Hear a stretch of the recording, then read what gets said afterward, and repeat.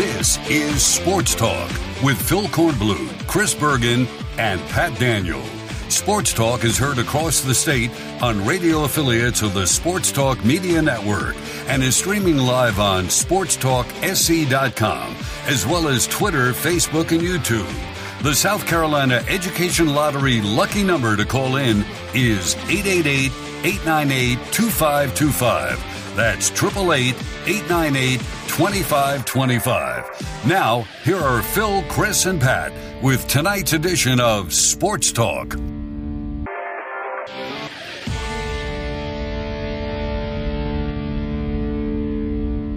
right, good evening, everybody. Welcome into Sports Talk Media Network. It's a Friday night edition of Sports Talk on the Sports Talk Media Network. Now, up front, let me tell you that here in Columbia at our studios, we are experiencing an outage with the internet. We're being told by Spectrum that it should be up and running most any time, but as of this moment, it's not up and running. So we're only on in Columbia. Apologize to our other affiliates around the state. We've informed them of the issue. They may or may not wait on us. They may have to go to alternate programming, which we'll certainly understand. You don't want a bunch of dead air. So hopefully they're monitoring us somehow, some way. But unfortunately, we can't send anything out. We can't send anything out down any streams, can't send anything out down the internet, can't receive anything. Bergie can't connect with us, et cetera, et cetera. So we're sort of not in the dark because we have electricity, but we are in the dark when it comes to internet access. And, you know, like so many in this business, we are totally dependent on internet access to be able to connect our stations around the state. So we apologize for that. I mean, it's nothing we can do. We're a customer, and we're waiting for the outage to be returned, or the outage to be eliminated and the signal to be returned. Kevin Cohen is working diligently behind the scenes to get all this done for us here at our Columbia studio, the Point Radio, and hopefully before I have to go on and on for too much longer, we'll have a connection and we'll get to the regular programming. This also means you can't call in because the phone lines aren't working. So don't wear out your fingers just yet. You can't get through to us. Everything is internet connected in this 22nd century studio. This is beyond the 21st century, 22nd century studio. Back in the old days of telephone lines, we might not have this problem unless somebody drove a car into a telephone pole somewhere and knocked down a nearby line. We didn't have this kind of problem.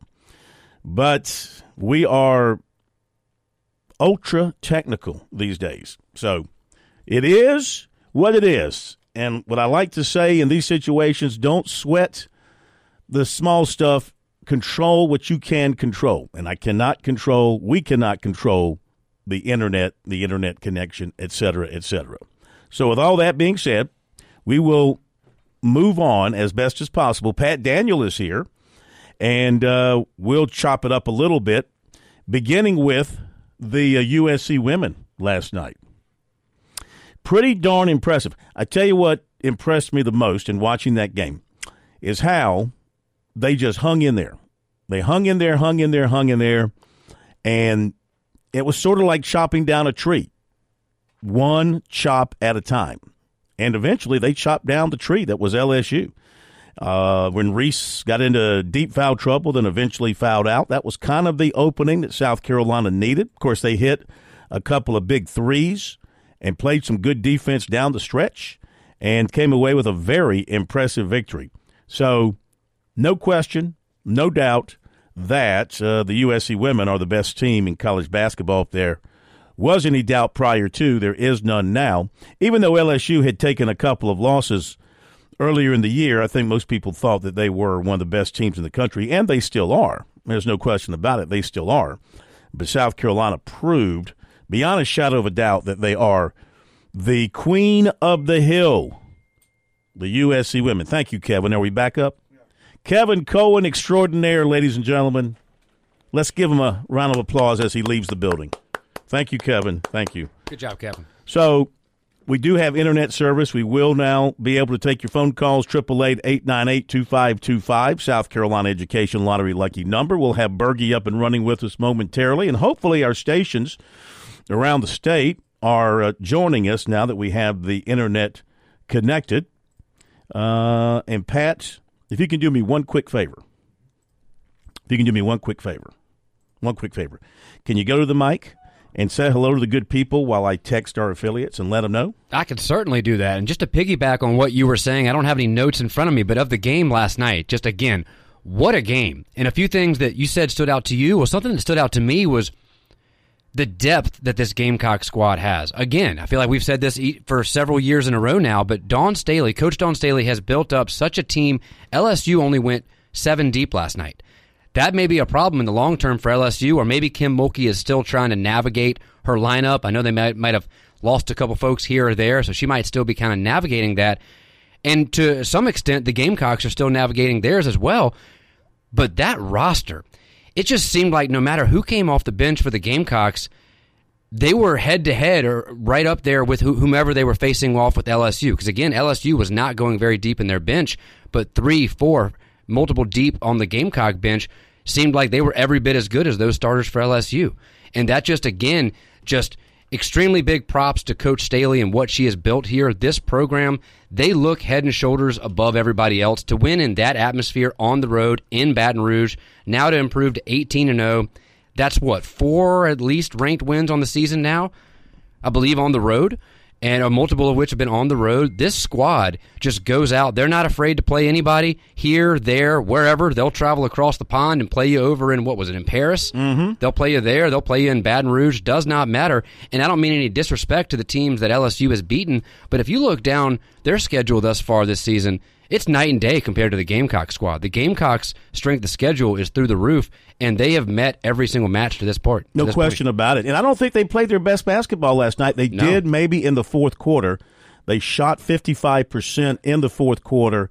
They hit a higher percentage of their threes in the fourth quarter. They saved their best for the last 10 minutes as Chris Bergen now joins us from the Bergie Palace in Sardis, and he was dialed in last night because he is a huge women's basketball fan, of course. He's just a fan of all kinds of basketball. I love it. I thought that they really played their best basketball when it mattered most, those last 10 minutes. And like I said earlier, did not let LSU get too far away when they fell behind by 11. They could have collapsed. In those circumstances, they could have collapsed. They were still down at halftime, but did not let it get out of hand, and then took over in the fourth quarter. And to rest your mind a little bit, we're actually on here in Florence. I listened to you guys texting the affiliates. So our affiliate here in Florence was already on top of things. So well that's my Uncle Dave, Uncle Dave Baker. He doesn't miss a thing. Yeah, down there in Florence. So well done, guys. But, last night was a tremendous night for women's college basketball, and I think you hit the nail on the head, Phil. There were 2 keys to last night's game. First was the fact that LSU came out and played probably as good a first quarter as they possibly could and took advantage of that huge home court advantage. But the problem was they could not maintain and extend it when South Carolina was only down 5 at halftime.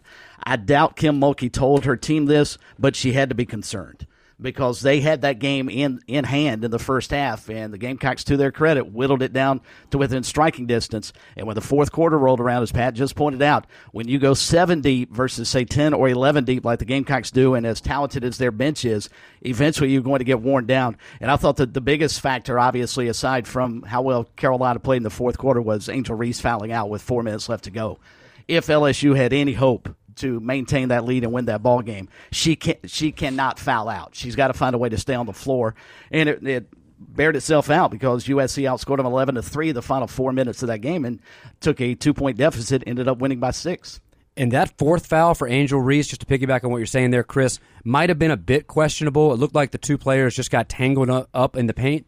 But that last foul where she actually fouled out, that was just lack of discipline, at least in my opinion. That was just an uncalled for foul.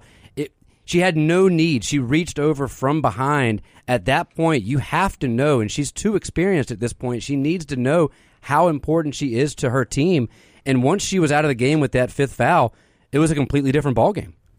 Oh, yeah, and Carolina didn't have to worry about her anymore, and she was playing extremely well throughout that contest. I mean, she was the catalyst for them. She and Morrow, I thought, had terrific ball games. And you touched on yesterday, sort of overlooked Haley Van Lifts. She gave them a big lift as well with 13 points and 3 assists. But, as that game sort of wore along and Carolina hung around as long as they did, and once they got it into the fourth quarter, you just felt like their ability to handle the moment was going to be greater than LSU's inability to handle the moment. And certainly when Reese fouled out, I think that was probably the final nail in their coffin, because the Gamecocks were going to go past them at that point in time. And darn it, if they had made 4 more free throws, I would have hit the final score on the head. So close. I said they went 80-70. Ended up winning 76-70. Did somebody, just a terrific game. Did somebody on the show last night not predict 76 for the Gamecocks? Yeah, I think you may have. Did I not say 76 to 60 something, or did I say 72 to 60 something? I thought I said 76 to 60 something.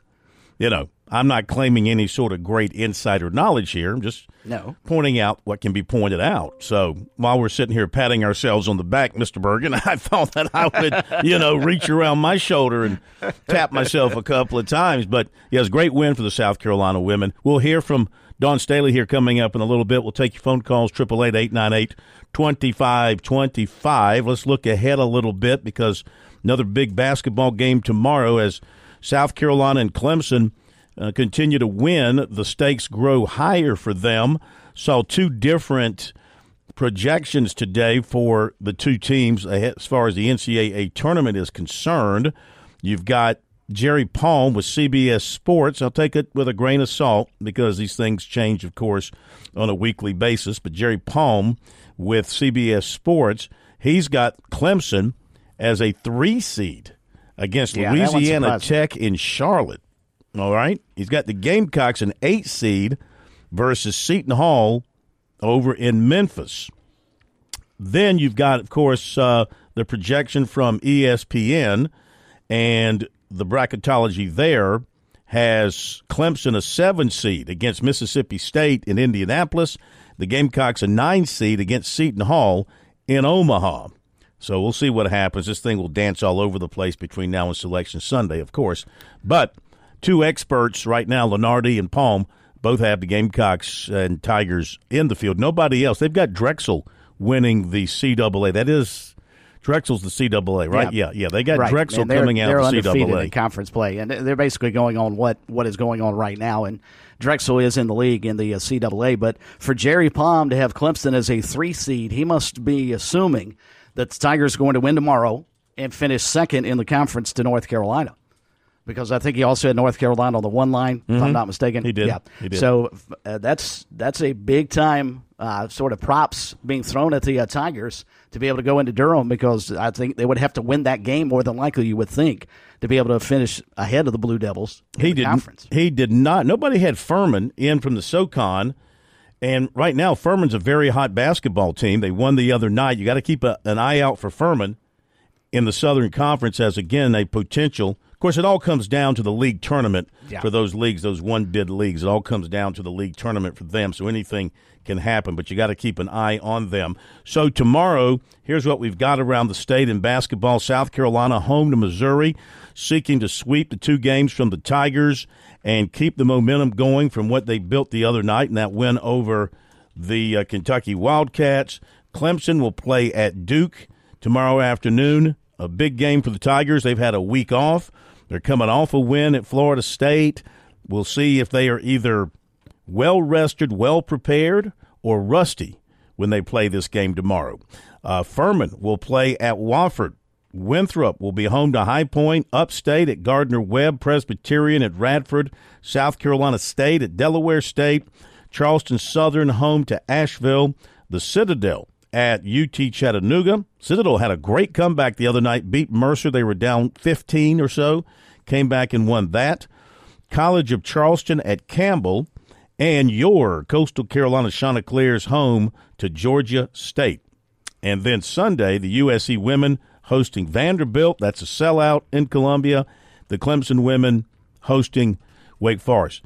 Let's take a moment and talk about the craziness now for college basketball right here in the capital city between the USC men and women. If the USC men win yesterday to go to, tomorrow, if they win tomorrow to go to 17-3 and 5-2 in the ACC, and the women win again to remain unanimous number one, you'd have to kind of look at Columbia, South Carolina as well.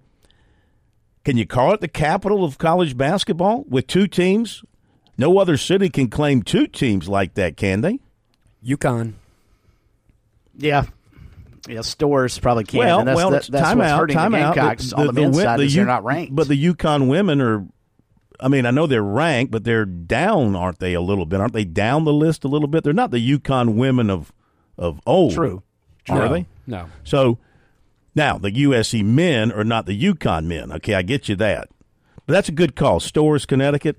UConn's 8 right now, yeah. Just for a number of years now. And I may be wrong, but I believe they were the first, if not still the only school to ever win both the men and women's championship in the same year. They did that? I believe it was the year Kemba Walker led them. I think so. All right. So anyway, big hot times in the capital city when it comes to basketball. Maybe not the capital of the college basketball world yet, but if the USC men keep winning and get into the top 25, and you look ahead to what's in store for them and what the possibilities are ahead for them, if they can sort of keep their eyes straight ahead, not get caught up in the moment and all that kind of stuff. So Missouri tomorrow, that's a should win for them, right? I think we'd all agree. Should wins aren't necessarily wins, but yeah, it goes back to what I said. Win. You cannot lose this game. But then you go to Tennessee on the horizon. Yeah, that's tough. Got to win tomorrow. Yeah. Tennessee and Georgia, they can win in Athens, just like Georgia won in Columbia. Winning at Tennessee will be tough. Put that one on the loser ledger. But Ole Miss, Georgia, Ole Miss, Vanderbilt, 3 potential wins right there. 2 of those are at home. So if you're South Carolina, win tomorrow, take your lumps at Tennessee, go win at Georgia, beat Ole Miss, beat Vanderbilt, probably lose to Auburn. Yeah, on the road. Yeah. Yeah. Beat LSU at home, probably lose to Ole Miss in Oxford, can beat Texas A&M out there, and then come home. You can beat Florida at home, and then Tennessee might be one of those, toss-up games like you had against Kentucky. So there's a good 4 or 5, 6 wins still left on that schedule for South Carolina as I see it. No doubt. That's a 20-plus win season. I think everybody would have signed up for that in Garnet Black before the season began, and you would certainly be in the thick of the race for at least one bye at the FCC tournament, which is critical. Mm-hmm. You don't want to have to play every day up there. You want to get as many byes as possible and certainly make a lot of people in the conference look foolish for picking them dead last in the SEC, and probably puts Lamont Paris in firm control of SEC Coach of the Year, don't you think? No question. If Georgia's Mike White doesn't get it. Yeah, I would say so. You got to talk about, when you're picked last and you finish way up, maybe in the upper division, you have to be considered a favorite to win it all. Mm-hmm. Now, as far as Clemson is concerned, we mentioned they go to Duke tomorrow. Obviously, difficult game there for the Tigers. Bad history in Durham, and Duke is still Duke. And you can't take anything for granted when you go to play there. So the Tigers going into that game tomorrow, 13-5, 3-4 in the ACC. Duke is 14-4 and 5-2. Probably got to give that one to Duke on paper. But then you come home to play Louisville. That should be a win. And then you play Virginia at home, which should be a very low-scoring game there. Virginia's really tightened it up defensively here late. They're holding teams to a very low number, which is something that Clemson likes to do. But Virginia at home would be a winnable game. Then you go to North Carolina, who they're playing out of their minds. North Carolina playing out of their minds. And then you go to Syracuse, which would be a winnable game on the road. Mm-hmm. Miami and NC State and Georgia Tech and Florida State and Pittsburgh and Notre Dame. And really, after that North Carolina game, I think everything else on Clemson's board is winnable. Everything else there is winnable for them, including a couple of road games. That Georgia Tech game, winnable. Notre Dame road, winnable. Wake Forest, Winston, winnable. Syracuse up there, winnable with this team. So there's still a lot of wins out there for the Tigers. A great chance for them to get to 20 wins as well. And that probably is the reason I guess it was Jerry Palm for CBS. Yeah, I'm guessing that's probably the reason. What he did is ran through their schedule as well and seeing the same things we are. That the Tigers should be favored in the majority of their games left, except probably tomorrow and then with North Carolina. They have to run into the Tar Heels, who are playing as well as anybody in the country right now. Aside from that, you're right, Phil. There are a lot of winnable ball games on both sides of the ledger for the Gamecocks and Tigers. Now you got to go out and do it. I mean, we can sit here and size it up. Yeah, they should beat Ole Miss. They probably will lose at Tennessee, that type of thing. Or Clemson should be able to beat Miami again if they play better defense than they did the first go-round, and certainly can contend with a lot of the games they've got at home against teams like Virginia and Wake Forest and the like. But if they go out and from Clemson's perspective, they're going to win, it's sort of like South Carolina. They're both going to go as far as their defense would carry them. And for the Gamecocks, it's probably as far as their three-point shooting on offense would carry them and how well P.J. Hall and Ian Shefflin can carry the Tigers. But, yeah, winnable games for both of them. Now they've just got to go out and do it. Mm-hmm. So before we go to the call, I want to make a quick correction here. I said earlier about we talked about South Carolina and Columbia right now potentially being the capital in the country right now of of college basketball. Both men and women's programs doing well. Mm-hmm. I thought there was only one time, but it's happened twice in the history of college basketball that a men's and women's program at the same school have won the national championship in the same year, and it was UConn both times. They did it in 2004 and most recently in 2014.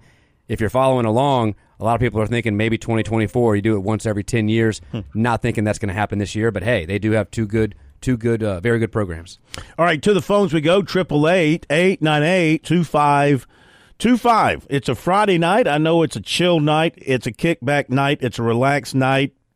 It's a let it all hang out kind of night here on Sports Talk. We go to Hank in Columbia first up on the program. Welcome in, Hank. Good to have you with us. Hey, Corn, how's it going? 20 minutes ago it wasn't going real well. Right now it's going fantastically. Yeah, I'll tell you, I just wanted to chime in on a couple of other things about the game last night that make you really impressed with our women.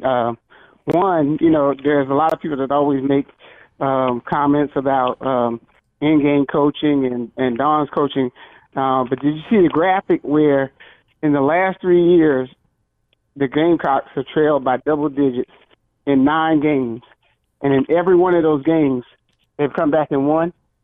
Yes, heard that last night. That's a very impressive stat.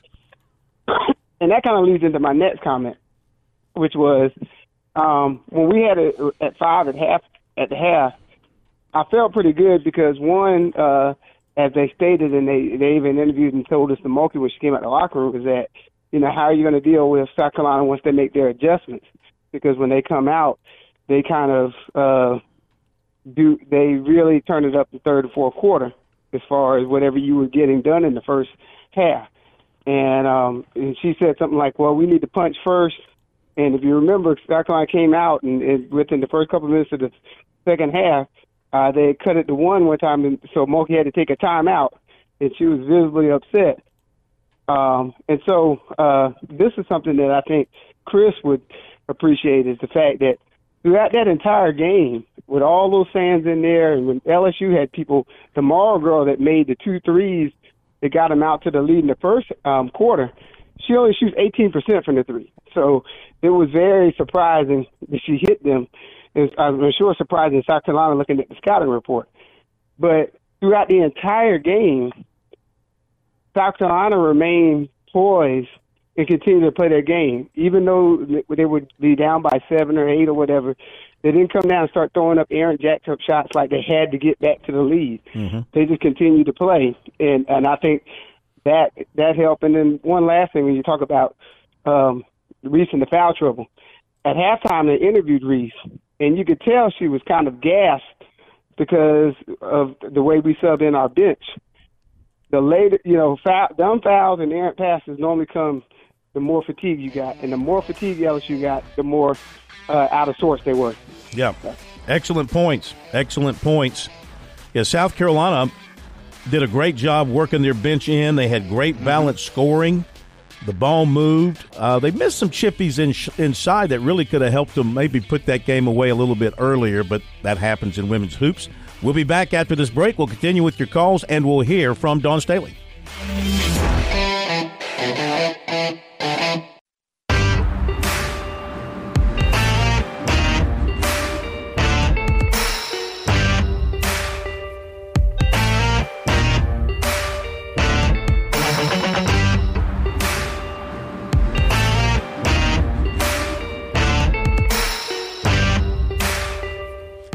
We are back on Sports Talk, Sports Talk Media Network, 888-898-2525, South Carolina Education Lottery lucky number for you. Quick reminder, spring and summer around the corner. Go ahead and get those plans in place for your summer vacation because the good stuff's going to be taken up quickly. So you need to move today. Call Jimmy Smith, 843-237-4246. It's 843-237-4246. Just remember, of course, 843 is the area code.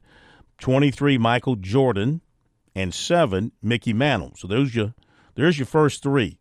Jordan and Mantle. This is how I remember numbers. Jordan and Mantle. And then for 42 and 46, you got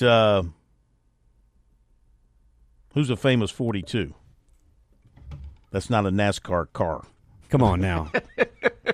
A famous 42? I could think of a lot in baseball. Well, give me one. Oh, Come Mariano on now. Rivera. Say, well, yeah. And Jackie Robinson. Jackie Robinson, yeah. Mm-hmm. Jackie Robinson, Mariano Rivera. Or give me a 46. Well, now I don't have that. You could go Brett Favre and Baker Mayfield. Isn't he 6? Or you could Charlie just remember Whitehurst. the phone number. Charlie Whitehurst. There you go. Or just remember the phone Just number. remember the phone number. You have to go through this exercise. It's probably not worth All right, it. so here we go. It's 843 Jordan Mantle, Jackie Robinson, Brett Favre. Andy Pettit was 46. Andy Pettit. Yeah, there you go. Or you could go Brett Favre and Charlie Whitehurst. There you go. Anyway, give Jimmy a call. He's much easier to reach than I'm making it sound. Or go online at pauliesvacationrentals.com and get yourself set up for a great spring or summer vacation. A couple of other quick notes, then more calls, and then we'll hear from Dawn Staley. Poll question of the week is now over, and 874 votes, 91.9%. Lenore Sellers will be South Carolina's starting quarterback, 4.1%. Robbie Ashford, 3.4%. Luke Doty, 0.6% for Dante Reno. Today, the South Carolina Athletic Coaches Association named some Coaches of the Year and AD of the Year. The AD is Todd Staley, and he is from Spartanburg. And I am not going to have all the schools by these coaches because they put a list out but don't have the schools. So I'll just give you the names. Cheerleading is Courtney Fatchko. Golf is Roger Smith. Tennis is Catherine Godwin. Boys cross country is Jeff Buys. Girls cross country is David Lee. Football is Nick Pelham. I know that's White Knoll. And volleyball is Casey McKee. So congratulations to those coaches. Job well done here in the state of South Carolina. And Missouri is set to hire South Alabama defensive coordinator Corey Batoon as their new defensive coordinator. This is from Pete Femmel. And that's it. That's it for now. So, Gamecock Larry, you are up next on Sports Talk. I know you're feeling good. We should take Gamecock Larry, you are on such a roll. Everything you have predicted of late has come true. We need to get you out to Las Vegas. That's what we need to do. You know what? You ain't going to believe this. My friend Dr. Macon called me when we was 11 points down the second time. We was 11 points down, and he called me. He said, I'm worried, Larry. I said, I ain't worried one bit. We're going to win this game by 17. We wiped that 11, beat them by 6. What is that? 17. Oh, my goodness. That's why that did happen. I'm not telling no story. You, sir, you are something else. I told him that. He didn't believe me. He was worried. I said, Dr. Macon, don't sweat it. We're going to win it by 17. He said, boy, I said, I'll just take one. I said, 17. We wiped out 11, beat them by 6, 17 points. Ugh. Uncanny. And old Kim Mulkey, and Angel Reese. I tell you what, Angel Reese, yes, she fouled out. She said she reached over there and slapped that girl's arm like she owned her. Mm. Yes, it was a stupid foul, Angel. But that's all right. Old Don got them rolling. We're going to roll tomorrow on Missouri on the men's team. We're going to roll Sunday on the women's team. I'm going to call you Monday on 100.7, and we're going to be 4-0 for this weekend. That's about all I got to say. All right. Have a good day, a good evening. Love all y'all. All right. Go ahead, guys. Larry, Red Hot Larry. I'm going to call him Red Hot Larry. You can't touch him right now. He's on fire, and everything he touches Midas. We're going to call him Larry Midas Gamecock. Larry the Gamecock. He is taking a little liberty, though, with the we're going to win by 17. Well, I understand his math. He's applying it's like some of the things that Dabo says. Yeah. You know, he can twist the words to sound good, and Yeah. it's not exactly what he said. No. But I get his point. And for them works. being down 11 to come back was there's no question impressive, especially on the road, and just proves as complete a team as they are. You've got to drive that stake in their heart. And I think with LSU, as I mentioned earlier, when they were only up 5 at halftime, you could not be feeling comfortable in that home locker room. No. And the Gamecocks hadn't played their best, and they finally anywhere got close. together. All right, let's go to Dawn Staley and hear what she had to say to the media after the win last night. The Gamecocks continue to extend their incredible are you paying attention to these streaks? Their incredible number of different streaks remain intact and are extended. So this makes it 18 in a row overall winning streak, 28 in a row on the road on an opponent's floor, 37 in a row in the SEC, 19 in a row on an SEC road court, and 5 in a row against ranked teams, and 9 in a row against ranked teams on their floors. And that was the number 1,000th game in the women's program's history. 1,000 games for the USC women's basketball program. Actually, wins. No, games. Are you sure? I thought it was games. David Cloninger from the Post and Courier tweeted out after the game last night it was their 1,000th win as a program. Okay. All right. Well, if David tweeted it, then that's probably true. I'd take his word for it. Anyway. Yeah, I'm seeing here on Sports Illustrated, same thing. This is the program secured win number 1,000 last night against LSU. Yeah. Okay. All right. And, you roll through their schedule, and I know everybody wants to see LSU and Carolina again, but from LSU's perspective, the next time they would see South Carolina, you would think, would be in Greenville at the SEC tournament, and the reverse is going to be true with the home court advantage.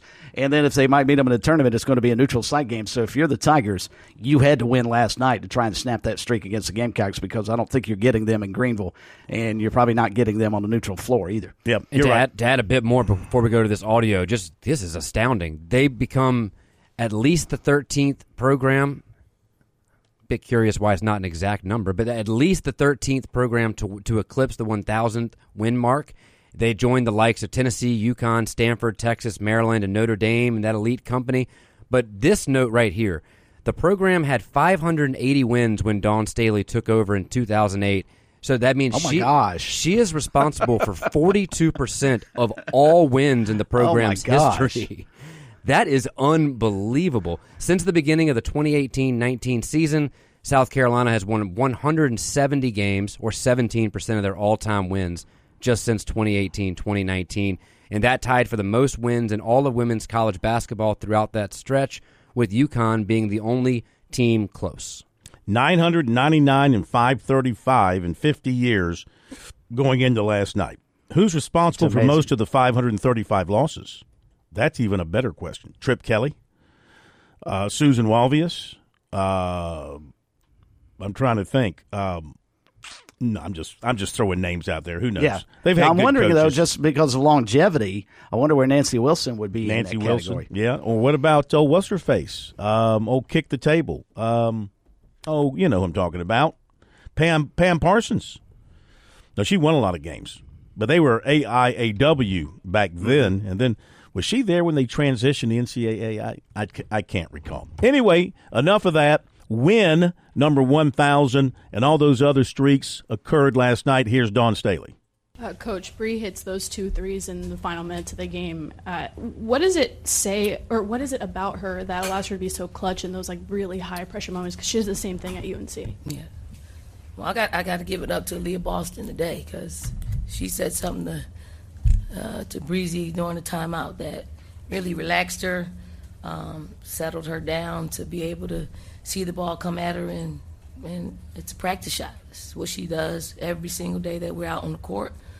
Puts in extra and didn't hesitate. Dawn, a couple, do you know what Aaliyah said to her? I don't. Aaliyah wouldn't tell me. And then just throughout the game, it seemed like you guys had a lot of problems with offensive rebounds, getting points off turnovers. Just what did it say to the fortitude of your team to keep hanging in there, get it down within possession, and then just keep hanging in until they could hit the shot? I mean, it's basketball. You make adjustments, and I thought our players did a great job at making adjustments after the half, and it basically just boiled down to just toughening up. I mean, I thought LSU had their way with us. They had, I think they had about 10 offensive rebounds in the first half, ended up getting 3, and that's the difference maker. They make their money off offensive rebounds and putbacks and free throws. Let me see the free throws. Free throws, rebounding and free throws. So we did a good job with that. Hi, Dawn. Your team has now won 10 consecutive games when trailing by double digits, dating back to November 2021. What has allowed your team and all these players, even though it's a different cast when you compare November 2021 to now, to do that, to have that resilience and to keep fighting back in those moments? Yeah, it's circumstances. We're going to play for 40 minutes, no matter what the score is, no matter if we're down double digits or up double digits big. We try to respect the game. We try to respect our opponents and try to figure out ways to close that gap. And if it's us, it was all us the first half, and I do think LSU had a lot to do with it. But once we settled in, it still was a dogfight. But at the same time, it was a game of runs. They made big plays. We made big plays. It was the team that made the last play was the one that was going to win this basketball game. On the front to Lindsay and then to Alex. Hi, Dawn. Obviously a crazy crowd. I know they weren't very friendly to you, but I just wondered, what has it been like to watch women's sports? Actually, they were. They were calling me Boo. Well then, what has it been like to watch women's sports just take off? I mean, this season seems to be a new level, and it's not just women's basketball, but that's definitely leading the charge. I think it's our game. It's our game that our game's been held down and held back, and now I don't know if it's the television package or the negotiations. I don't know what it is, but I think what we are witnessing is something truly special. And the atmosphere here. Everything. I've never seen as many people in the plaza of any plaza for a regular season game anyway. And then the energy that was in this building was great. Even though we're on the other side of it, I love being in the gym with people who are really loving up on women's basketball to this level. But it's not going anywhere. It's only going to get bigger. Raven had maybe the 2 biggest plays of the night, drawing that 5th foul on Angel, and then the take on the last possession. Did you see anything from her in the fourth quarter? Maybe you saw that coming, or I guess what does it say about her that she was able to do 2 different kind of plays like that late? Raven's a competitor. What you saw is just her making 2 competitive moves. It's a huge to get Angel out the game. Huge when she went through her all of her options of the set that we wanted to run. Couldn't complete any of the options. She put her head down and made a play. And made it. And actually that was probably the game winner to put the game out of reach. And she needs that. Like she put so much into the game. I'm glad the game found a way to repay her in that moment. Coach, did it feel like a NCAA tournament Final Four type game? Yeah. Yes. And I think the crowd and the players, they made plays. They kept the crowd engaged. I thought it was just a great display of basketball. It wasn't great shooting by either team, but we made plays against each other. And, I know we held the audience, the TV audience, we held their attention. I'm sure, I don't know what the ratings will be, but, I mean, you can't but love what took place tonight, and hopefully it continues throughout our season. And some time's gone by, but do you still feel the same way about the BYU scheduling? Has that changed at all? Where'd that come from? We're going to go over here on the left side. I think there's 3 in this cluster right here. Thanks. No, you grab him. Here on the left, please. Pull him there. You referenced the TV package and the TV audience. ESPN brought their whole crew here. I'm just curious, are you aware of that? Are the players aware of that? And how meaningful is it to you that ESPN brings this full crew to the game? It means we're taking a step forward in our game. I don't know his name, but I met him. I had several conversations with him, and he told me that it will look different. And he's a decision maker, and he's decided to change the look of women's basketball. He's done it with the WNBA. He's doing it now for our college game, women's basketball, and for them to all be here in one place. It's called being intentional. So, college game day, we'll probably visit some other campuses, and I hope the entire crew is here. The entire crew is there because it shows the commitment. And I hope the fact that he made that commitment to see LSU fill this building, create the atmosphere. We put on a great game that could have gone either way. So it was a great display of women's basketball. You've kind of talked about it, but my question was going to be, how great was the game? The competition, the athletes on both sides, all those things that. I mean, it was, when you think about just utopia, you want, what does it look like? What does it feel like? What does it sound like? It had all the dynamics of what you want every women's basketball player to experience. And selfishly, we do that at our place in South Carolina, and they do it here at LSU, and they do it in Iowa. They do it in a lot of different places, but the experience that our student athletes are afforded because of what the crowd is doing and what the decision makers are doing to bring more attention to our game. We're going to talk about this for years, and I hope we don't, because they will be replaced with other experiences, and this is normal. All right, some comments from Dawn Staley. All of us on our website, sportstalksc.com. Also in podcast form, where we house our podcast. You can get it there as well. Did you catch a little, very brief, not flare-up, but if you're watching the video, some jackhead, and I call him a jackhead because, when you're in the media, asking questions is part of what you do, but you also have to understand circumstances and surroundings and where you are. And to bring up the question about the BYU series being canceled from a couple of years ago, last night at that particular setting was totally inappropriate from a reporting standpoint. And she was very gentle with this guy. She could have jumped down his throat. She's like, "You're reaching. Where'd that come from?" It had no place in that particular setting. That's a guy who's got a personal axe to grind against Dawn Staley, and he felt like this was his only shot to get that question out there. But you're right, and it makes us all look bad in the job we do, trying to do it the right way.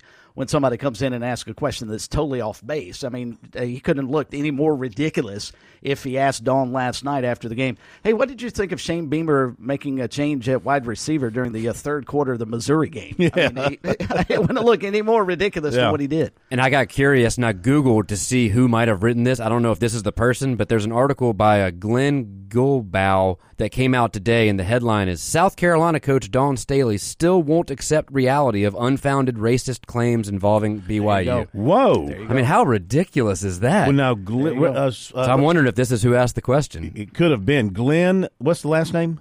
Guilbeau. Yeah, he's a long-time writer down there in LSU. Yeah, he's been a long-time LSU writer. I think he might have worked for the Baton Rouge newspaper at one time. He's with Outkick. Well, there you go. That explains where that's coming from. All right, we got to run to a quick break, and we'll be back. 888-898-2525. South Carolina Education Lottery lucky number for you here on Sports Talk. In our second hour, we'll open up with baseball. Baseball practice began today, Chris. Did you know that? Did it ever stop? Did they ever stop practicing? I don't think it ever stopped. Yeah. They practice all the time. Well, the official start of practice was today. We'll hear from Kingston. We'll also hear from Bakich, and then birdies and bogeys. We're with Major Billy Downer of the Department of Natural Resources. Major Downer, it's the fall in South Carolina. That means it's deer season. What do people need to know about? That's right, Phil. It is deer season. We always want to remind hunters to identify your target. Know the identifying features of the game you're hunting. Make sure that it's a deer before you take that shot. When walking to and from your stand in low light, use a flashlight so that no one will mistake you for a deer. For more information on hunting safety and more information on deer season, listen to our show on Wednesday nights on the Sports Talk Media Network.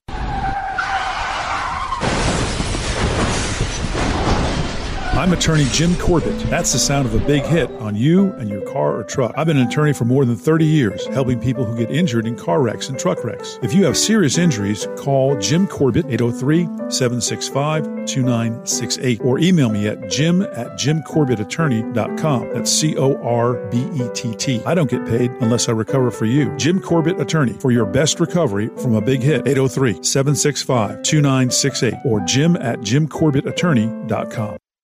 You've put in the work for your education. The extra early, extra late, extra work.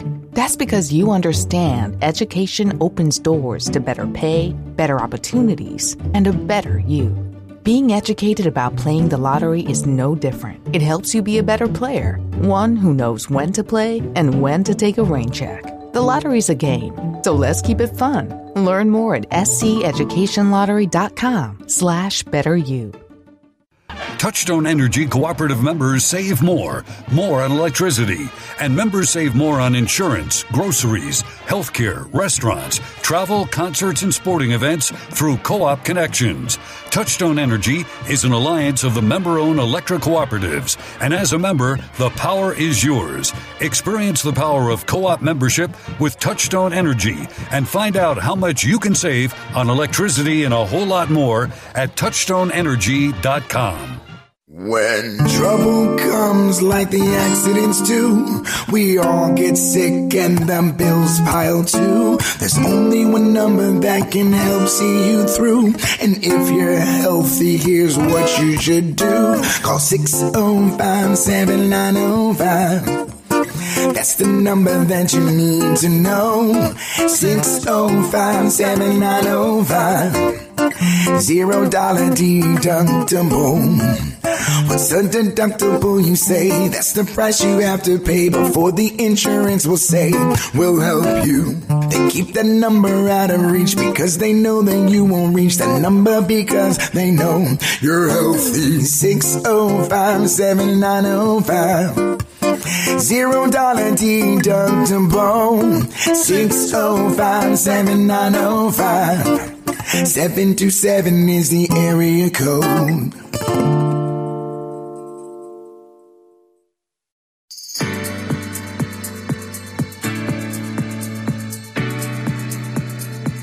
Hey, I see we got the memo about the blue shirts tonight. Anything particular about this Friday that led us all to wear blue shirts? Blue Friday? I don't know. Blue Shirt Friday. Pat has found that story written by that writer in Louisiana following last night's game, and We've only read just a little piece of it, but man. Like I said, axe to grind against Dawn Staley. I wonder where this is coming from. We'll read you some of it when we come back from the top of the hour break. Stay tuned for that, plus some baseball talk, birdies and bogeys and biceps with George Bryan and recruiting. We'll be back.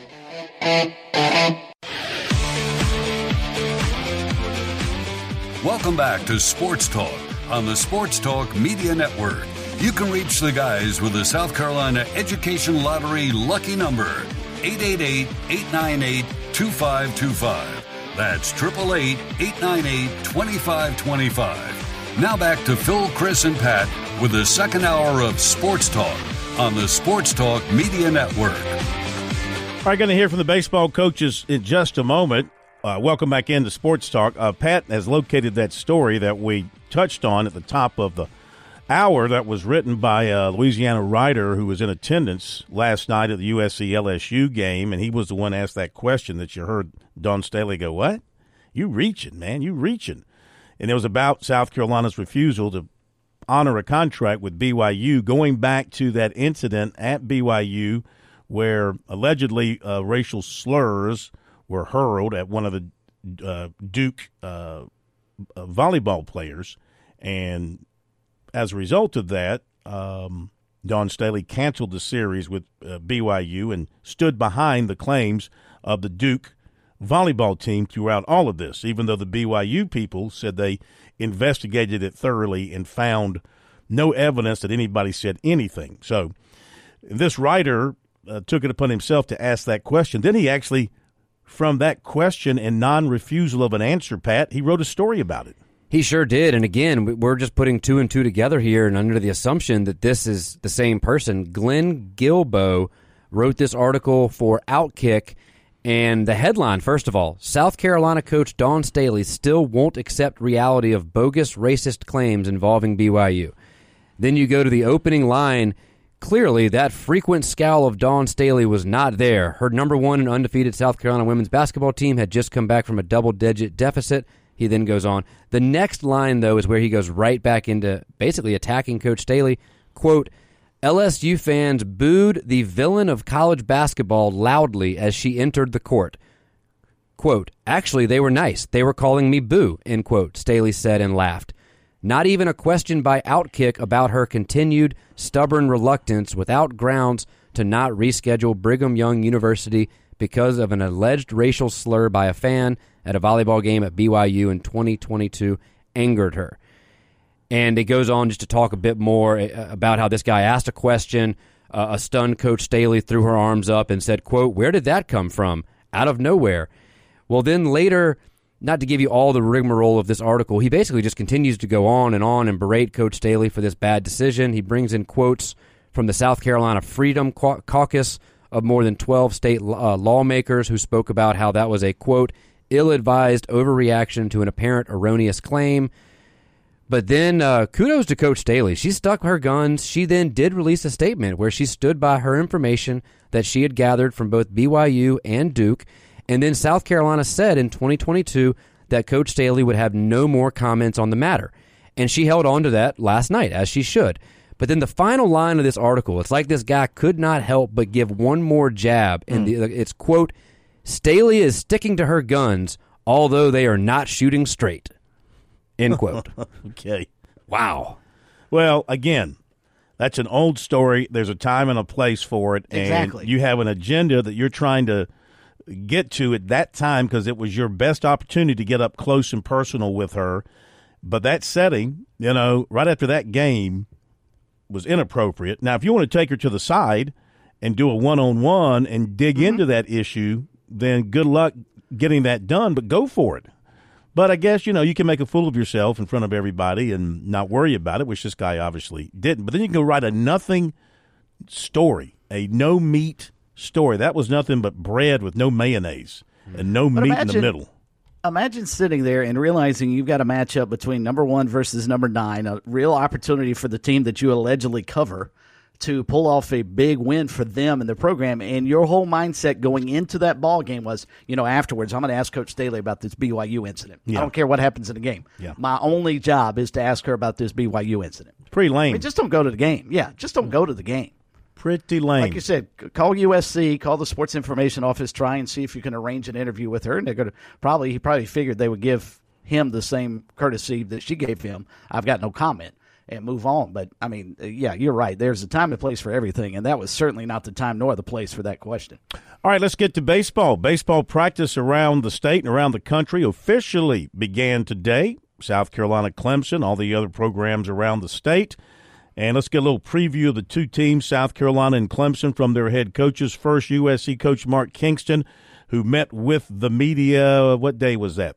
Wednesday, Thursday, he met with the media, took some questions about his team. Anybody hurt that might not be ready for the start of the season? Well, Jersenbeck, as we know, is going to miss the season. Reese Markham is going to miss the season. But as of right now, those are the only two. And then last year, I think we came in, it was kind of the opposite of this year. Knew what the pitching staff was last year. The offense had a question. Now the offense seems to be set. How do you think the pitching will develop over these next 3 weeks for the first game? I think you're right. I think it's a very similar situation, and I've mentioned this a few times. Last year, going into the season, everybody knew about our pitchers. They were established. They had had success. And so I think we were ranked because of our pitching last year, and nobody knew what our hitting would look like. And in inter-squads, our pitching had been dominating our hitting. But then the season started, and we scored 20 runs on opening day, and we kind of took off from there. And it seems to be the reverse this year. I think our hitting is pretty well established when you have two All-Americans returning, when you have a 19-home run guy returning, and you have a lot of other really good hitters back that are a year stronger, a year better. I think it's pretty safe to say our offense is going to be really good. And I think that's probably why we're ranked where we are right now. But I think our pitching has a chance to respond exactly the way our offense did last year. They're being challenged every day, but I think we've got some really good candidates, both for the rotation, for the bullpen, and I expect our pitching to step up just like our hitting did last year. Mark, when you have a season like last year, you make the run to the Super Regionals, and although you came up short of making it to Omaha, what kind of excitement and enthusiasm and momentum does that create for the offseason? And can you see it in how the guys attack the weight room or fall practice? Yeah, I think so. I think last year was a really good year for us to kind of show that we're getting this thing exactly where we want it to be. We've built on the momentum in the transfer portal. We've built on the momentum in recruiting the younger high school kids at this point. And I think the returning players know that this is what we're capable of doing. At one point, we were a national championship contender last year until we lost 2/3 of our weekend rotation, and we lost catcher and a shortstop and a second baseman. At one point, we were a national championship contender. So I think that's bringing that buzz into the building that we're back there where we want to be, where we need to be. So we're building on it. This team always works hard, even before last year's season. This team works hard in the weight room and in the cages and the bullpens. It's a program built on blue-collar work ethic. Always has been, always will be. But I think our guys know that we have some pretty good momentum right now. Roman Kimball's finally healthy. I know you were excited about him going into last year. For those of us who haven't seen him pitch in a year and a half, what does he bring? What is, kind of what's the scouting report there, and what do you think his ceiling is for this team? Yeah, well, Roman has the ability to be a weekend starter in our league. At his best, he's 95, might touch 96. He reminds us of a Roy Oswalt. So for the non-baseball traditionalist, look up Roy Oswalt. He's a little undersized, but a guy with an extremely quick athletic motion, quick arm, has a really good breaking ball. Last fall, he was statistically our best pitcher last fall before he got injured. So we're very excited about him. You guys know him probably as well or better than I do, thanks to all his YouTube videos. He's a guy we're excited about, and he's not a finished product yet. When you come back off of Tommy John, it takes some time. So he'll be better later in the year than he is early in the year. But I just hope he's raring to go and ready to go very early.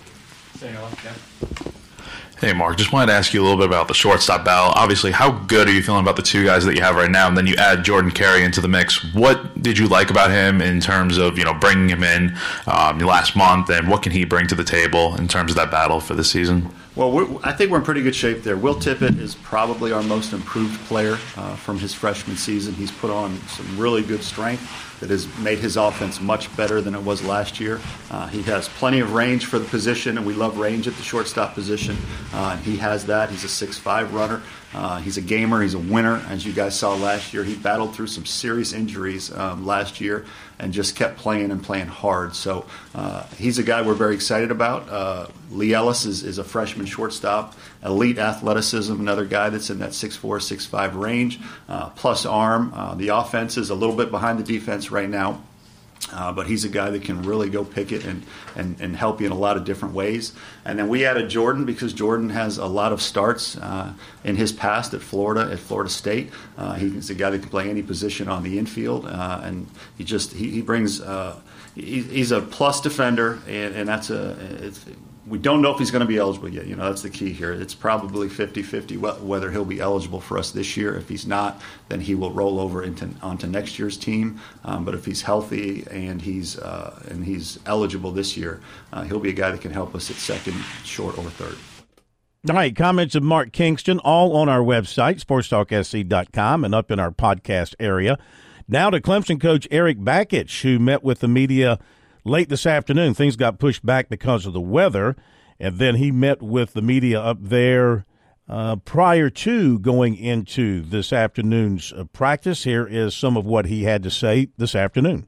We've been together since the semester started, a couple of weeks now, but excited about this team, really because of the players within the team.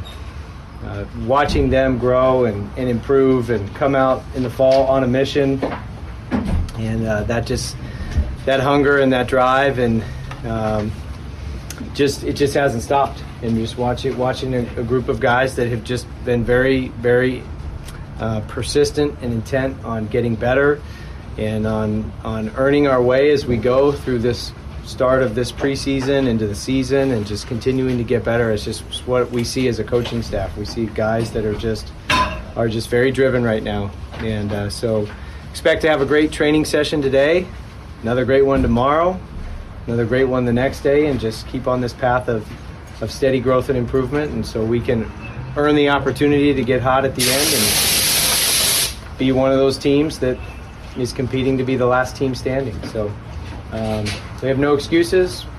We feel like we've got enough pieces, and really excited to see how these pieces come together over the next few weeks leading up to the start of the season, and then seeing how it all evolves and how the roster continues to take shape as we figure out who goes where and establish roles as the season continues. We've never been, at least personally, never been a believer in the opening day lineup's going to match the end of the year lineup. I've actually never even seen that.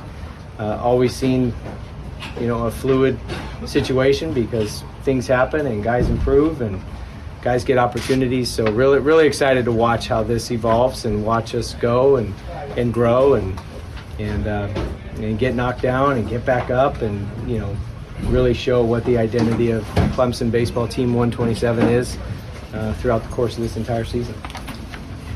What impact do you think Will Taylor punting football, so to speak, and devoting himself full-time to baseball will have on his game?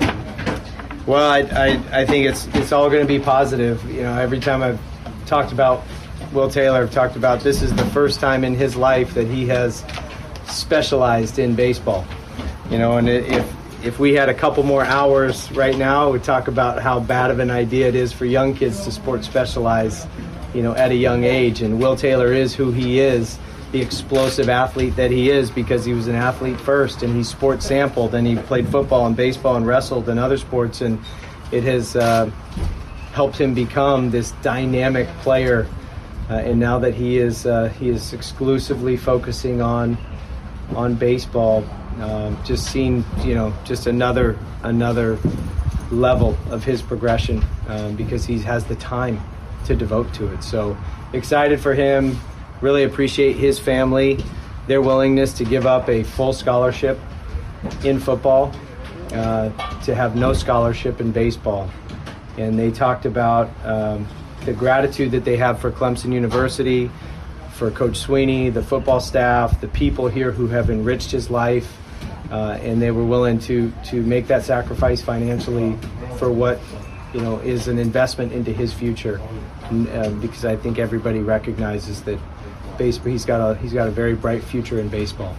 So really appreciate the Will Taylor, the Taylor family, and what Willie Taylor means to our program and the leadership that he exudes when he's out here. What are the key attributes that you see in him as a baseball player? Well, he's got all 5 tools. Scouts this grading system of the 5 tools: hit for power, run, field, throw. He can do it all. There's nothing that he lacks. He's good in everything. And guys who are usually good in everything end up being great players. And so he's just very consistent. I was extremely impressed last year for a guy who's never specialized in baseball and didn't have half the year's worth of repetitions to come out and have the plate decisions discipline that he had. Plate decisions is one of the things that we value.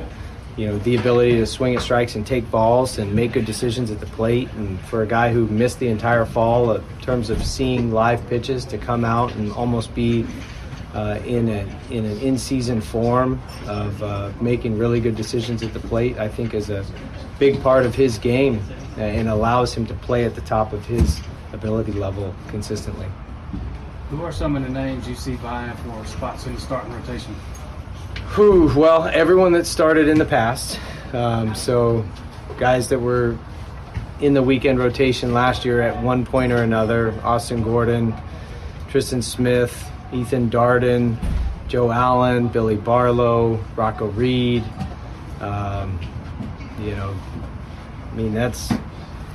We feel like we've got some good options there. We transferred Matt Marshall, started a lot in his career.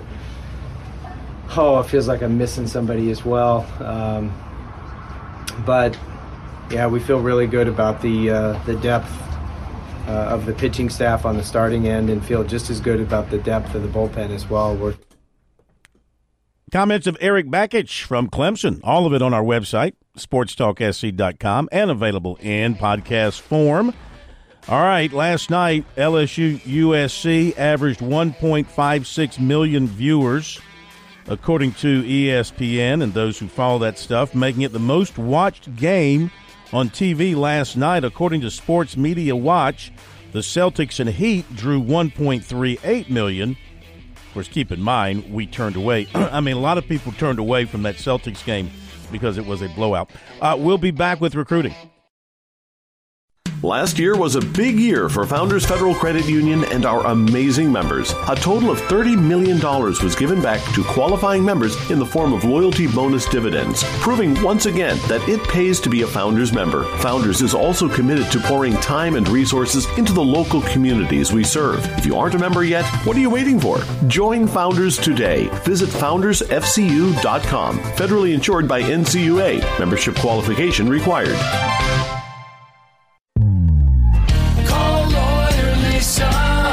Experience the difference with Lawyer Lisa. Hi, this is Lisa Hostetler-Brown. If you or a loved one are over 65 and haven't completed a long-term care planning consultation, now is the time. Did you know that if you aren't able to afford the high cost of skilled care, your assets can be rapidly depleted to only $2,000 unless you plan 5 years in advance? Visit lawyerlisa.com to see how we can help. 7511 St. Andrews Road, Irmo, South Carolina. Hi, yes, I'll have the club sandwich and house salad. You got it, sweetie. I'll throw in a pair of designer sunglasses as well. Just lunch, thanks. How about a week at my boss's oceanfront villa? What? When you join the South Carolina Education Lottery's Players Club, you get way more than you expect. More chances, more wins, and more surprises. Today's special, a trip to low Earth orbit in a private spaceship. Join the Players Club at seeducationlottery.com because more happens here. George Bryant for Tsunami Bar Sports. Our inventor, David Abernathy, has always said Tsunami Bar technology allows us to take the training to the grass. Now I know through my sport of golf that natural agility can be converted to athletic ability. And why is this, Tsunami Robbie? Transferring the training to the grass. This may be the most undervalued characteristic of the Tsunami flexible bar technology. The Tsunami bar action loads and unloads at the concentric and eccentric transition points. This is what we call reversal forces, and the Tsunami bar is the only bar and training device that I know of that can train these reversal forces adequately at speed. Hey, this is Phil Kornblut. The Tsunami Bar is a terrific training device, whether you're working on your fitness or your golf game. It's convenient, it's easy to use, and you won't feel beat up afterwards. Be sure to click on the digital ad on SportsTalkSC.com and get 5% off any order using promo code BBB5. Don't wait. Order today.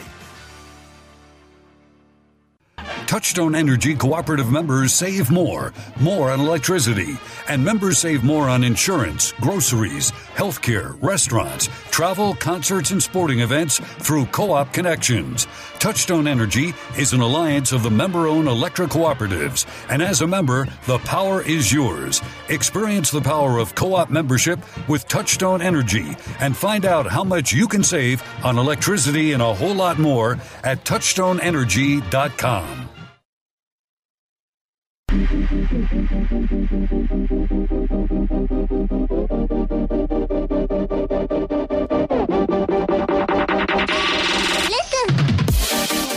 Give you recruiting now, brought to you by Seawells. Don't forget, next week, get ready for the daily luncheon buffet every day from 11 to 2 at Seawells. You got something coming up that needs the supreme work of Seawells, the food caterers. You want to give them a call at 803-771-7385 and online at SeawellsCateringSC.com. South Carolina Clemson going to have a bunch of prospects on campus tomorrow for junior days. Here are some of the folks coming to Clemson who've announced they're coming in for visits. And these are guys who have not committed to the Tigers. Offensive tackle David Sanders, offensive tackle Braden Jacobs, offensive tackle Mason Short, offensive tackle Mal Waldrop, offensive tackle Chauncey Gooden, offensive tackle Jalen Beckley, offensive tackle Gavin Blanchard. Some of those could play guard. Also coming in, defensive end Bryce Davis, defensive end Isaiah Gibson, possibly. Now, sort of possible on him because of basketball games, but he has indicated he's coming in. Defensive lineman Isaiah Campbell, defensive lineman Elijah Griffin, linebacker Jadon Harmon, linebacker Brett Clatterbaugh, cornerback Dallas Golden, cornerback Mark Manfred, and safety Jordan Young. For the Gamecocks, those who have indicated they are coming in, who are not committed already, include receiver Dylan Alfred, defensive end Anthony Addison, defensive end Jared Smith, offensive lineman Jalen Gilchrist, offensive lineman Juan Gaston, defensive back Jante Gilbert, cornerback Shamari Earls, athlete A.J. Brand, athlete Zeke Marshall. He's out of Marshall, I think, is out of T.L. Hanna. They're in the 25 class. From the 26 class, receiver Jordan Gidron, receiver Donovan Murph, and defensive end Xavion Griffin Haynes, roll out of Roseville, North Carolina. Defensive end Xavion Griffin Haynes. All right, there you go. A few other notes. Clemson in big on an offensive lineman down in Florida who's not coming in this weekend. Xavier Addison. He's out of Riverview, Florida. That's down near Tampa. Clemson had a bunch of coaches in to see him with Sweeney and Riley. That's an understatement. And Luke and Grisham. They all were in to visit him. He's 6'5", 270. He's got offers coast to coast. Just picked up offers this week from Indiana, Tulane, Purdue, and Syracuse. And Billy Napier is in. Dan Lanning from Oregon in as well. He's going to try to get to a visit to Clemson here sometime in the spring. I don't think he's taken any visits anywhere yet that I've seen, so that will be happening.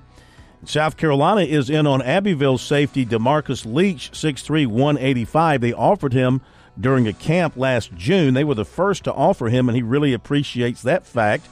And Torian Gray and Shane Beamer, they have been on him very strongly and are keeping in regular contact, and he likes the fact that they are making him a priority-type prospect. He was also offered last summer by Virginia Tech. He picked up other offers from Vanderbilt, Duke, and most recently Appalachian State. And as far as what's ahead for him, he wants to take some official visits before he decides anything as far as a decision on a commitment. Wants to take more visits in March and April as well, and then make that decision.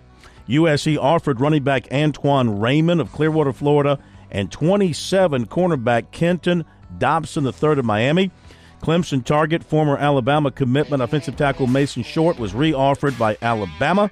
26 offensive tackle Anthony Baxter of South Point offered by ECU and Appalachian. Receiver Malik Clark of Rock Hill offered by Cincinnati. And, Chris, we have a new head football coach at Michigan. Yes, Coach Moore, the assistant coach for them. He's just signed, evidently, a 5-year deal starting at $5.5 million. So props to him, and watch out for the NCAA. Yeah, they're coming. They have a tough schedule next year as well. 4.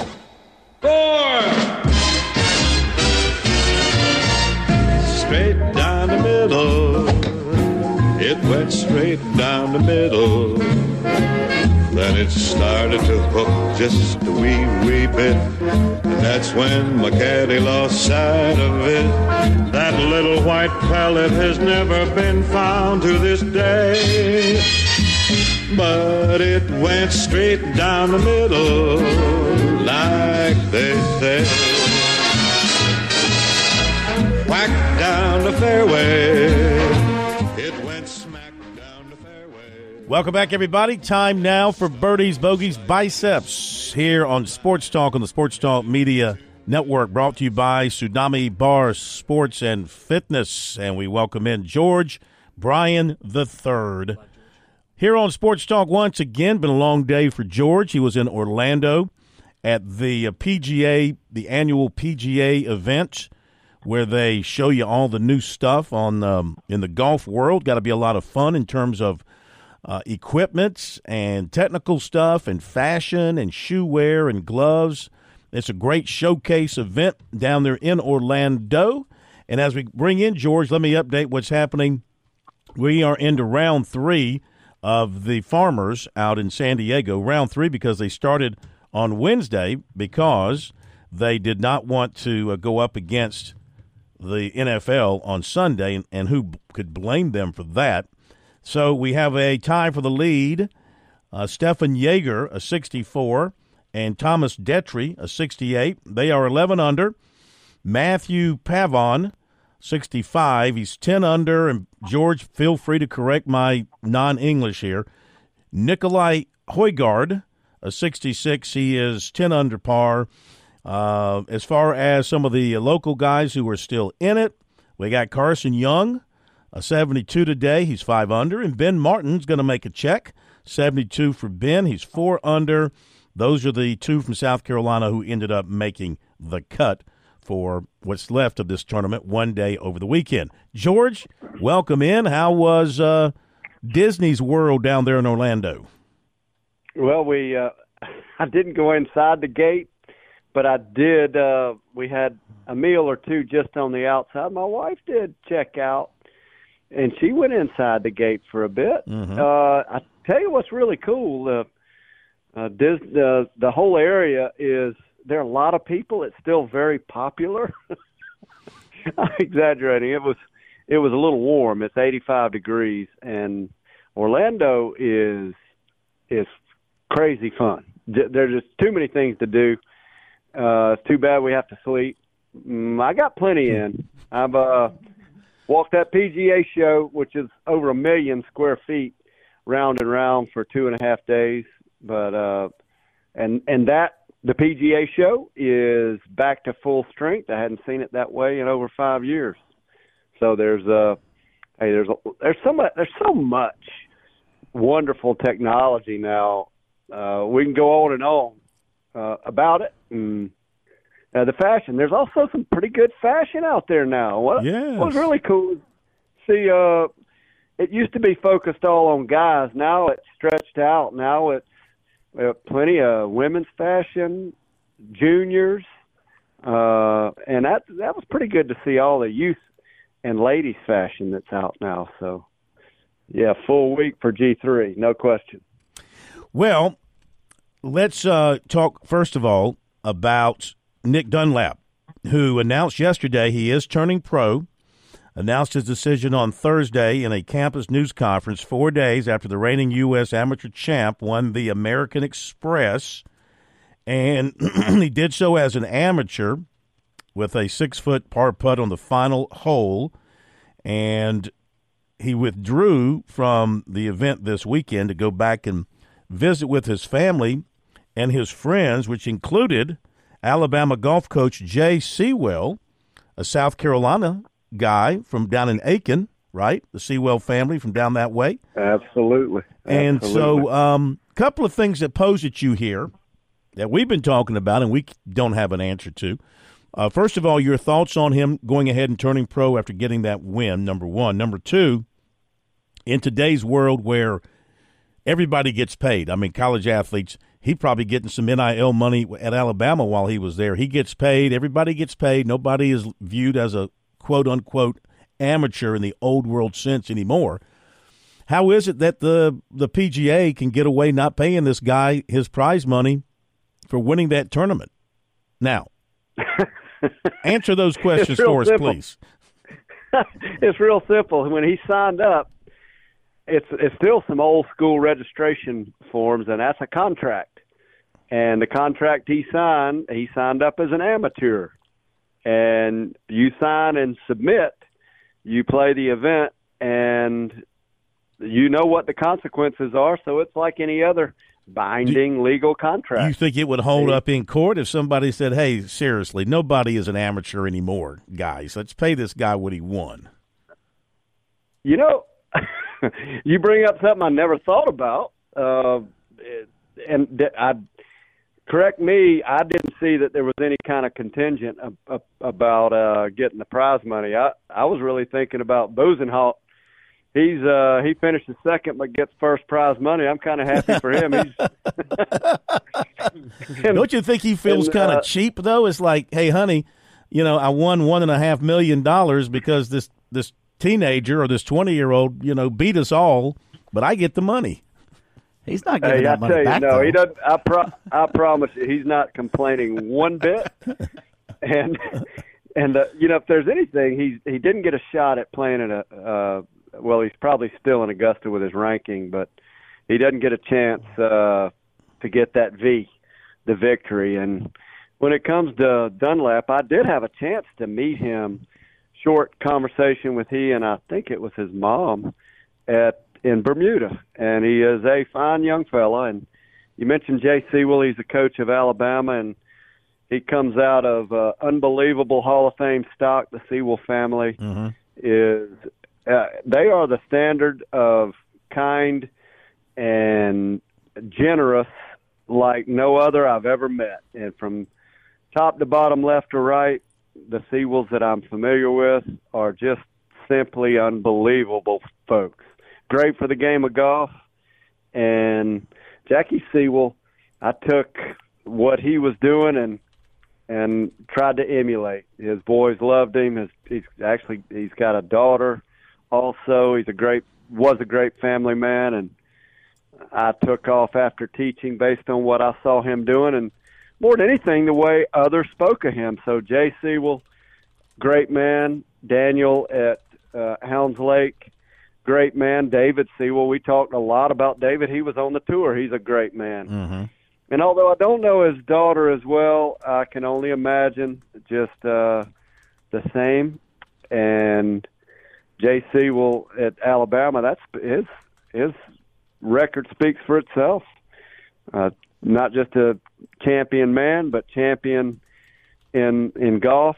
His teams, I guess his Alabama team would have to be over the last 15 years, definitely the last 15 years, 1 point something, if not number one in the country. So when you get into a program like that, you get great coaching, great guidance.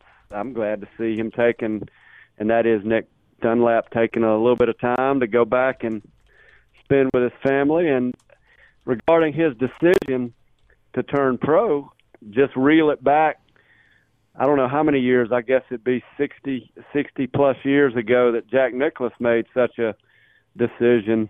And his was real simple. That was the way he could test his skill against the best, and that's the way he felt that he would improve, is by playing against the very best in the world as frequent as possible, and that's day in and day out, week in and week out. So I applaud his effort. I think that's the right thing for him to do. Once you prove you're that good, what's next? Well, the next would be challenging the record books, I think.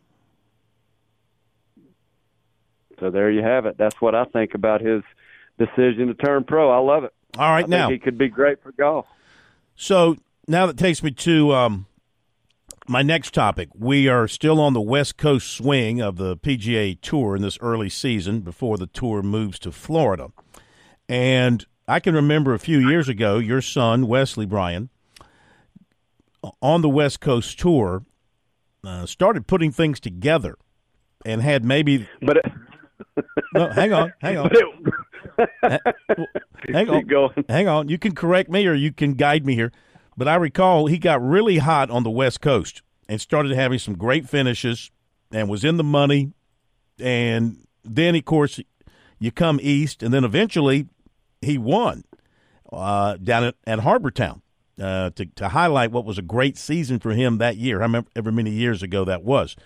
And so my question to you is, for these for the success of a season, how important can it be for a golfer to get hot on the West Coast swing, through California and through the desert and all that, before they come to Florida and start the Florida swing? And then, of course, everything is geared up towards the Players' Championship now in March and then the Masters in April. How important is that West Coast swing for these guys to kind of find it and then bring it east with them? Yeah, I think it's for some extremely important. And in regards to Wesley, the reason I was giggling, it wasn't at Torrey Pines where he got hot.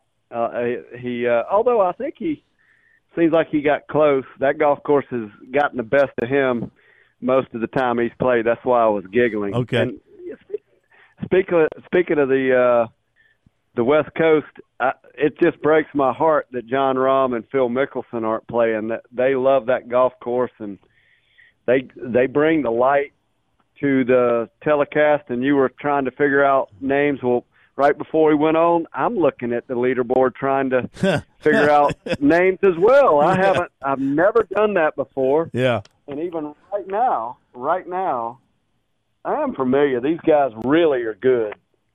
However, and it's really cool to see Trace Crow. You mentioned the South Carolina. He's right there in it at 8 under par, and today, he shot 3 under. So Trace Crow, I think he went to Auburn, and he let's see here. Is he a South Carolina kid? Well, he's from Charlotte, went to Auburn. He spent some time. That doesn't qualify as one of ours. He spent time, though, in South Carolina playing around. Yeah, well, I think he is. I'll claim him. He's a fine young fella, too. We have different standards. Go ahead. Yeah, well, anyway, I'm trying to look at the leaderboard. There's one name, Finau, that is a name, and I have to say I'm scratching my head going, that's a problem. Regarding where the West Coast fits on a schedule, these guys, some of them don't do much over the winter break, not much of a break anymore, and they'll get out, just tee it up, just to knock some rust off and see where they are. You can see it's not a field where if the stars were there. Another name I was kind of surprised not to see on top, not even sure he's in the field, is Ricky Fowler. Mm-hmm. Ricky's played really good at that event. Now there's some young folks, and that's Nick Dunlap can really play. I think that's a great decision. There's another A-Bird. This guy could be another. So we're going to have to start doing a little research and background on the games of these young fellas. I know there's two things: they hit it really, really hard and far, and they putt it really, really good. They have some cool heads, but as far as the West Coast swing, in Wesley's case back long ago, and I recall we even had a conversation about Johnny Miller. He would start off hot and set the tone for the rest of the year. Then Wesley I think he played really good at Riviera. That was pretty neat. He was at one point he was in first place. I think he actually switched around, spent most of the time second, third, or fourth, right behind an event that Dustin Johnson won. That was cool to see them. But then he came to this side and had several top finishes and eventually won at Harbor Town. Yeah, it's kind of sad. It's kind of sad. I hate to break in. It's kind of sad that here we are talking, and yeah, we don't talk about Rahm. We don't talk about Mickelson. We don't talk about Johnson. Out of sight, out of mind right now with those guys playing on the LIV Golf Tour. Very odd. It's not just sad. It's odd, and I'll be real interested. Wesley actually went out this week to play with John Rahm and Bryson DeChambeau. Oh, and I think they were filming special things coming up. I know at least some of it will go on Brian Bro's TV and Brian Bro's YouTube channel, and I'll be real curious to find out what could be happening as far as, and we talked about the season and how it shakes out. I don't know if you remember, but there were several redos and reshuffles, and now that I have no idea what could happen in 2024. Right now we're operating under a set of circumstances, but there could be some announcement where prayerfully there's a shuffle, a reshuffle, a redo, and get these players back somehow on the PGA Tour. That would be just awesome. I think that's what 2024 needs, and I'll be hoping, even praying for that, just to be honest with you. Visiting George Bryan III here, Birdies, Bogies, Biceps around South Carolina. We'll talk about the biceps part in just a moment. But before we get to that, I also wanted to ask you about the equipment that you saw at the showcase. I'm just reading a story here about the new drivers that Callaway introduced this month and put on sale to the public today, the Paradigm A1 Smoke Woods and Irons. And this thing looks snazzy. I have no idea what it costs, but you're seeing a lot of AI, a lot of artificial intelligence going into the new wave of equipment. What'd you see as you walked around that place? It was just every single thing I picked up now feels really good. That's a problem. That's a major problem. And I will say the Paradigm, I don't have that brand new Paradigm, but that Callaway, that is the absolute best driver that I have hit. And I do have a new set of irons, the Tacoma, which wasn't probably featured in any of the magazines, but that's an iron that Justin Rose played a few years ago, and Wesley's playing them now. And although I did not even go in their booth, didn't look for their booth, I've got a set of their irons, and I love them. But everything that I touched, from the Cobra, spent a little time in Cobra, Ping, a little bit in Titleist, Callaway. I mean, there's nothing I picked up that didn't feel great. Some awesome putters too. That's so just about all the technology now seems to be just hair thin difference between one another. It all looks good. Mm-hmm. All of it boils down to this: the layers of fitting. So it's about like shoe sizes. I've used this analogy in the past. At one point there was, I'll just throw it out, small, medium, and large. Maybe not shoe sizes, but small, medium, large. And now it's more like shoe sizes from 0 to 20, except, and it's not in half sizes, not even in quarters, not even in thirds. We're talking about increments that are so thin, and the technology to fit. So the technology for fitting is so good, and then the experts doing the fitting. Speaking of experts, I know Club Champion is, to me, they have the widest variety of options, and across the board, their fitters are just spectacular. And I have to do some research. I know we got a Club Champion location right here in Columbia, and those Torrey Hyatt and Cody Conklin, they're both spectacular. They may have somebody else over there, but So the key, though, is making sure that if you like it, and I like everything I picked up. Usually I don't like everything. Mm-hmm. Fairway woods and hybrids, for whatever reason, they look better than they ever have, and that probably is due to AI, artificial intelligence. But the key is making sure you get the right shaft that fits you, the right weight, right length, the right lie angle, the right club face, the progression, and everything is adjustable, bendable, and if it's a little off, it can be tweaked, but the key is finding what's right for you. Yeah. Steel shafts, they still make those? Oh, yeah, baby. And it's what's really cool is they're light. They are they can put the flex in anywhere they want in these shafts. And I still am a fan of steel. Mm-hmm. The old and even though, hey, the graphite for the fairway woods and driver, and then steel in the irons is still my preference. Although, as I climb that chronological ladder, I can see it going the other way still, just to be honest. Speaking of steel, let's talk a few moments here before we sign off about, hands of steel, arms of steel that you can get from Tsunami Bar Sports. Yeah, well, ours is actually rubber thermal. It's patented technology. It's live weight. It's safe. Probably the best thing about it is the feel, not steel, but the feel. And feel can now be studied through tension and increments, just about like I talked to you in terms of fitting, where you can use this technology and use very low intensity movements, but get a high return in terms of strength, but most important, what we need in all athletics, and this is what David Abernathy, the inventor, says, it's feel, F-E-E-L, but also getting the work you put in the weight room to the field.